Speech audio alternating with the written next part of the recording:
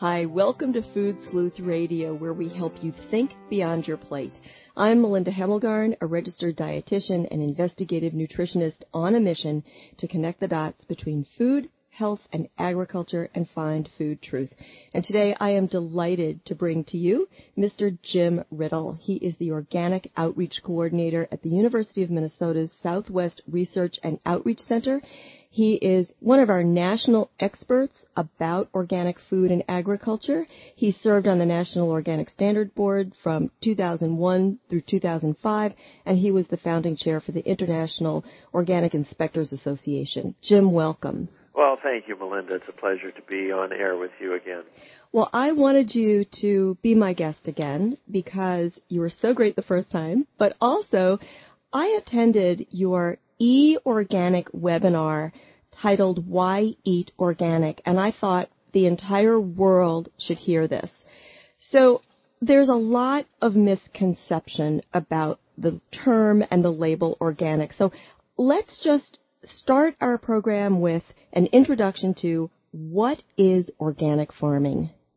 Yeah, well, since 2002, any food that's labeled organic and sold as such in the United States has to have been produced and processed according to federal regulations, and those regulations didn't just come out of the blue. They really built from the ground up on certification systems that originated in the U.S. in the mid-1970s, and by the end of the 1980s, there were a patchwork of state laws and private certifiers, and the organic community went to Congress and asked for a federal law to set a common standard, and that's what we have now. And under that standard, well, I'll just read the definition of organic production that's in the Code of Federal Regulations, because I think it really tells a lot. That organic production is defined as a production system. So it's a systems approach. It looks at everything going on, managed to respond to site-specific conditions by integrating cultural, biological, and mechanical practices that foster cycling of resources, promote ecological balance, and conserve biodiversity. So you see that's a really ecological, holistic vision that's captured in this definition of organic production in federal statute. And for a product to be sold as organic, the farm has to have met a set of standards that are also defined in the regulation, and each farm and processing facility has to be inspected by a third-party inspector representing USDA-approved certification agency at least once a year. And there's a lot of records that have to be kept. Organic farmers have to practice soil-building crop rotations and protect water quality, prevent erosion, and use organic seeds for their crops. Livestock products have to come from animals that were fed 100% organic feed and not given any antibiotics or growth hormones, and no genetic engineering is allowed for any crops or livestock products, and no irradiation, etc. But it's not just a list of nots. It's a very positive, proactive, preventative approach towards managing both the land and the animals. I'm really glad you brought that up, because I hear a lot of people say that the organic label means that it's not this and it's not that, but you have just given us an entire list of what it is.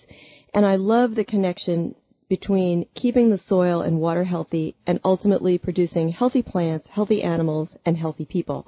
Now, do people ever say to you, well, that's great, Jim, but do we want to go back and farm the old-fashioned way? Well, it's really the most modern science-based production system there is. Yeah, I mean, we had organic production for centuries, for millennia, and you have to keep in perspective that this chemical experiment only began in the 1940s after World War II. So what's called conventional agriculture is really the new kid on the block, and has led to a lot of problems with health impacts, with groundwater contamination. I mean, the list, I'm not going to focus on that because it's so long. And then the whole genetic engineering is really a new experiment that's introducing novel genetic constructs into the environment and the human diet, and there hasn't been research on those. But when you look at modern organic production, It's really developing a whole science of agriculture that's based on harmony with natural systems. And it's a very exciting field of research and a field to be involved in. It's not going back to horse and buggy days by any means, although that may have some appeal as well. Exactly. One of the things I loved about your e-organic webinar, and this was available to the consumer, the general public, as well as researchers nationwide, and your slides and your talk is available, and we'll give our listeners a link to that towards the end. But one of the things I really loved was that you focused on peer-reviewed research. So when people question organic and they say, well, we don't really have the science on that, you proved that thought wrong, and you said, yeah, we actually have a lot of research. So what kind of things really stuck out for you with regard to if somebody came up to me as a dietitian and said, well, Melinda, does it really matter if I choose organic foods? I would go to your research. Which studies in particular led you to your conclusion that it is better to eat organic food? Well, yeah, I do look to, since I work for a university, really look at peer-reviewed research findings. And it's only been since starting with the 2002 Farm Bill and then expanded in the 2008 Farm Bill where there even was any designated money for organic research. But we're starting to see some of the results of that research now come out the other end, and the trends are very positive. And when you talk about research, nothing is conclusive. It's always a snapshot in time. But the trends are revealed when you look at one study after another. And I look at the big picture when I talk about the multiple benefits of organic. There are well-documented studies showing lower pesticide residues in the food produced using organic methods and consistently higher levels of nutrients, including antioxidants, bioflavonoids, vitamins, minerals, lower levels of nitrates in the food, which is a positive. But one study in particular that really jumped out at me, University of Washington, looking at a group of 5-year-old children, and these are suburban kids. They weren't, farm worker kids or farmer kids exposed to a lot of pesticides. These are just, suburban kids eating a kind of normal, conventional food kid diet. And the researchers looked for organophosphate insecticide residues in the urine of those children. And all of the children in the study showed the presence of the metabolites of the organophosphate pesticides when they were on a conventional diet. They switched them over to an organic food diet, and after just 5 days eating organic foods, all of the children, the levels of the insecticide metabolites dropped to 0 or below detectable. And then they were switched back over to conventional diet, and all of them went back up and showed the presence. And, the researchers concluded that this is one step to eliminate exposure to a dangerous class of insecticide that's known to cause neurological damage in developing children and infants. Mm-hmm. And, something like that really jumps out at you. Absolutely. You also showed a wonderful photograph of your wife holding a huge fish. And right. this is going to appeal to all the anglers out there. And you said I wouldn't eat the fish. Yeah, well, right. And that was caught on Father's Day, no less. With my wife had all the luck that day. But, yeah, it was a big largemouth bass caught in the backwaters of the Mississippi River up here in southeast Minnesota area. And, the bass is a carnivore, a top food chain species, a hunter, predator, and toxins accumulate up the food chain. And so a fish like that will have pesticide residues because of the, pesticides that find their way into the water, surface waters, as well as, mercury, other heavy metals from industrial sources. So, yeah, a fish like that we would catch and release. It's a good breeding stock, but it's certainly not something we'd want to put on the table. And that is such a sad statement about our present-day society, the fact that you can't go out on Father's Day, catch a fish, and fry it up and eat it with your family because you're concerned about toxins. And I know that many departments of health within different states have their own restrictions. If you're pregnant, if you've got young children, don't eat this kind of fish so many times a month. And that's tragic, really, that we can't. Yeah, well, and we have, we can focus on not eating the fish, or in the long run, we can focus on what's causing these toxins to be in the fish and in the water to begin with. And that's where the more land we have under organic management, the more we're preventing pollutants from entering both ground and surface waters. And we've got research at the University of Minnesota showing that organic practices capture moisture, so it's not leaching into drainage tiles or aquifers to begin with, so it's keeping that moisture available, but the water that is there has significantly less, like 2/3 less nitrates in it. So that's just one thing that we've looked at as a consequence of organic management, capturing moisture and then preventing pollution in the process. Now, you travel a lot, so you've seen the posters in the airports promoting genetically engineered farming technologies for feeding the world and reducing pesticide risk, and for feeding the world, especially in climate change conditions. And you address these topics in your talk. I hate when people are duped into thinking that some sort of technology is going to rescue us when we've got the answers right here with organic farming.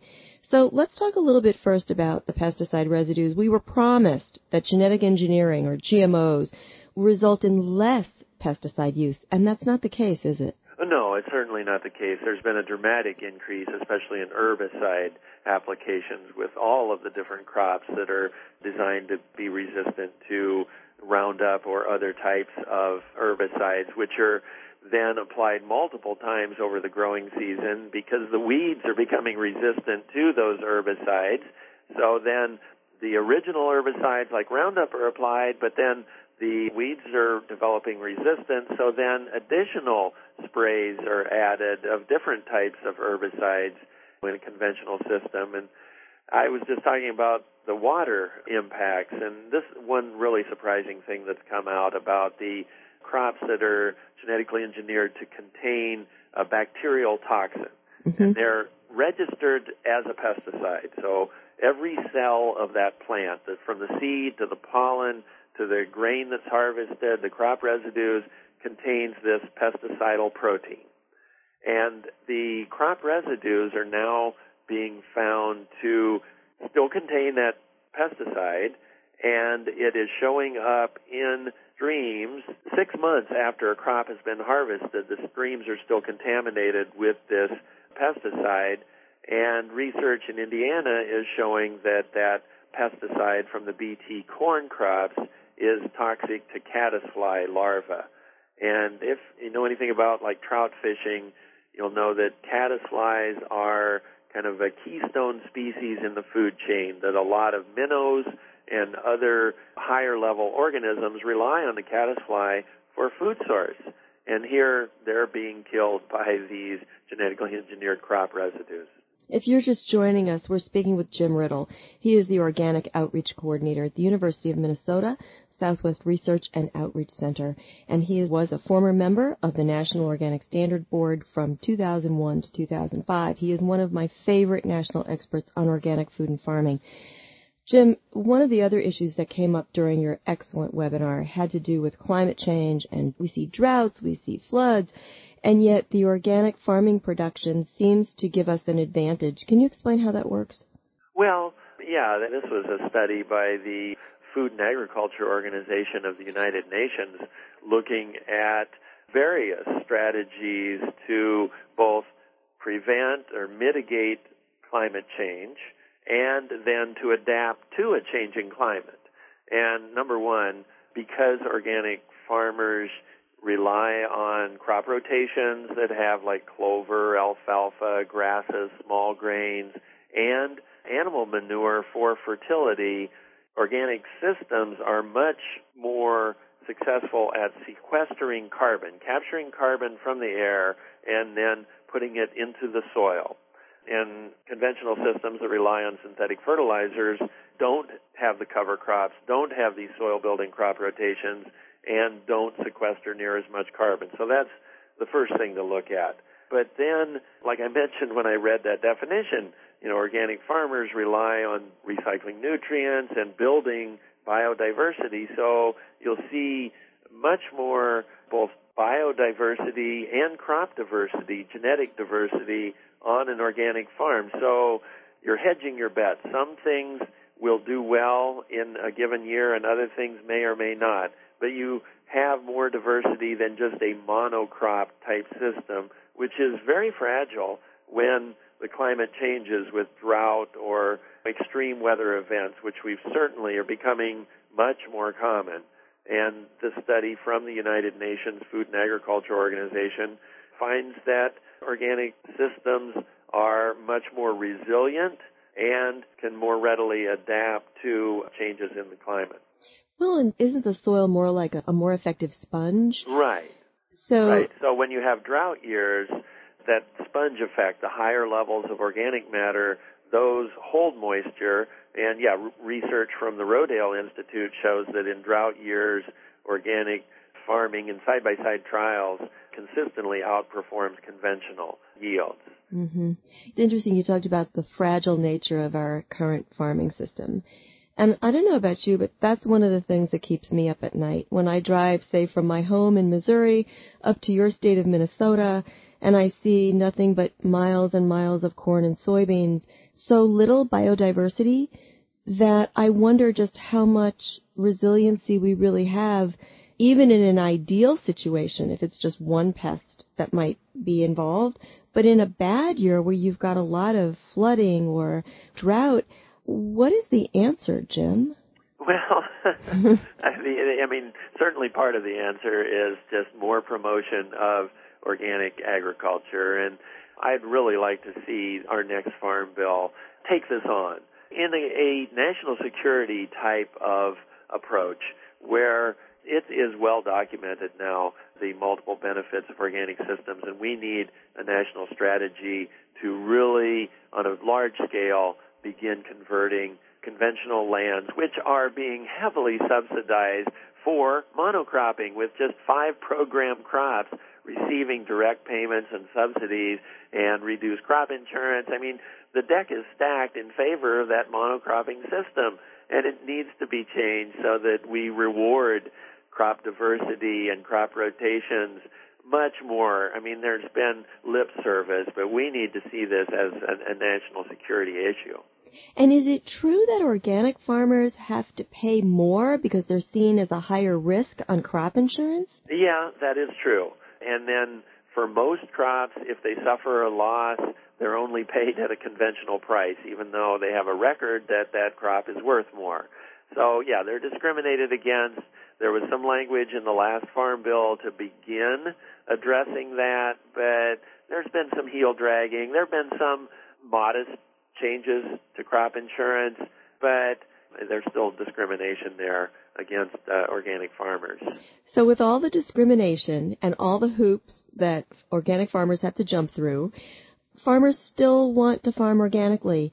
And you mentioned talking to farmers and asking them why they do so. And I thought your results were really interesting. Yeah, well, like you mentioned, I was an organic inspector for 20 years, so I visited a lot of organic farms, mostly in the Midwest and Great Plains.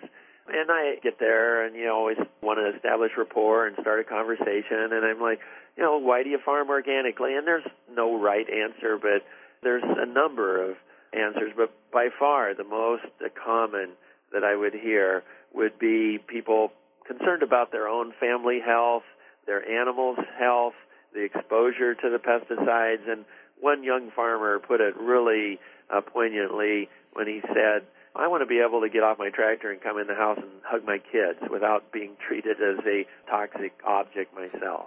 Exactly. I thought it was wonderful that you brought up the President's Cancer Panel report. That was published in April of 2010, and it specifically dealt with environmental cancer risk, something that we don't talk about nearly enough. And I was so disappointed to see that we had this wonderful report totally disconnected from dietary guidelines, right? The new dietary guidelines come out. There's no mention of anything that the President's Cancer Panel report said. And yet the Cancer Panel report pretty much said, without using the O word, to choose organic food. Well, right. I mean, here's a direct quote. Exposure to pesticides can be decreased by choosing, to the extent possible, food grown without pesticides or chemical fertilizers. Similarly, exposure to antibiotics, growth hormones, and toxic runoff from livestock can be minimized by eating meat raised without those medications.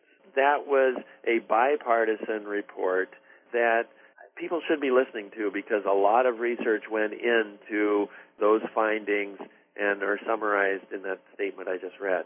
And I believe that report was done under the Bush administration, is that correct? It began, yeah. The panel was seated prior to President Obama taking office. So this is not a red or blue state issue.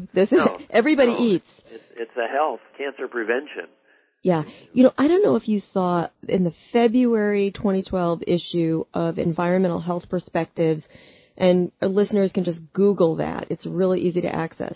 It's a wonderful publication that comes out of the National Institutes of Health, and just about every issue has something that intrigues me. But in February, there was an article about obesogens, and these are chemical compounds. Some of them are indeed agricultural compounds that not only can lead down the path towards cancer, but can also cause obesity and type 2 diabetes. Did you see that? I haven't seen that particular study, but I saw another one that came out of University of Georgia, or maybe it was a different report on the same study, where, in the liver, which is the, filter in the human body, that pesticides, this particular research I saw, are isolated in the liver, and fat molecules are formed around those to protect the body from these toxins. And those fat continues to accumulate. So there's been very little research on what could be a huge connection between pesticide and other toxin exposure and obesity. Mm-hmm. The risks just keep on piling up as the research comes in. And yet, one of the biggest barriers that I hear from the consumer perspective is that, organic's great, but it costs more. It costs more at the checkout. How do you talk to people about the issue of cost?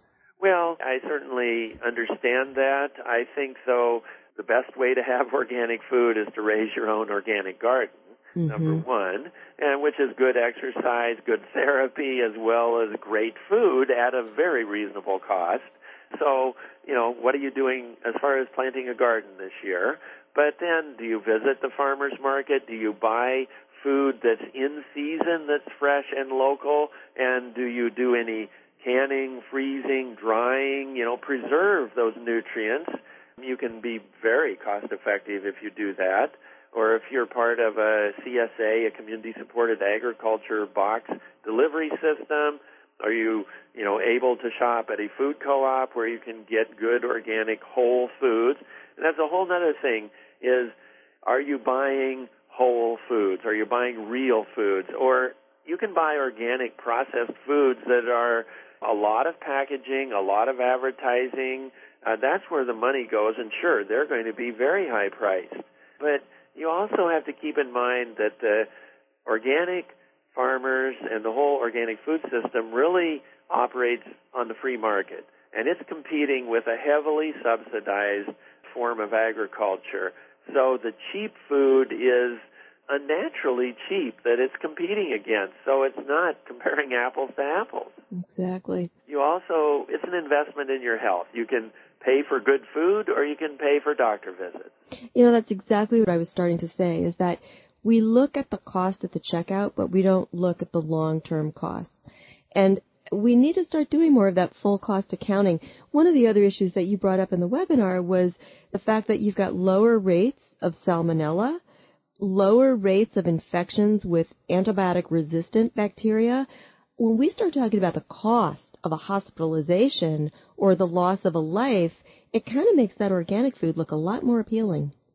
Well, right. Yeah, that is interesting that because antibiotics aren't used on organic livestock operations, the bacteria there do not develop resistance to the antibiotics. I mean, it's just common sense, but we have research to show that now. I mean, but, when you're dealing with livestock products, whether it's milk, eggs, or meat, there are food safety concerns. And organic has to be just as safe, and farmers have to take steps to protect from pathogen exposure and all of that. So it's not like organic is magically free of pathogens by any means, but the studies that have been done do show lower levels of salmonella contamination and dramatically lower levels of antibiotic-resistant bacteria. Jim, we just have a couple of minutes left. Is there anything that you'd like to bring up that I haven't asked? Oh, well, you're going to mention the website, right, where people can watch the archived video or download the PowerPoint and see the citations. But, yeah, there was one study that I've added to that show. Let me pull that up here that I didn't mention. That is, this just came across my desk after I had given that presentation, and it has to do with birth defects and glyphosate in Argentina. Mm-hmm. Physicians there have reported significant increases in birth defects, miscarriages, and child cancer in towns that are surrounded by the soy fields of genetically engineered soy that are sprayed, like I said, repeatedly with glyphosate.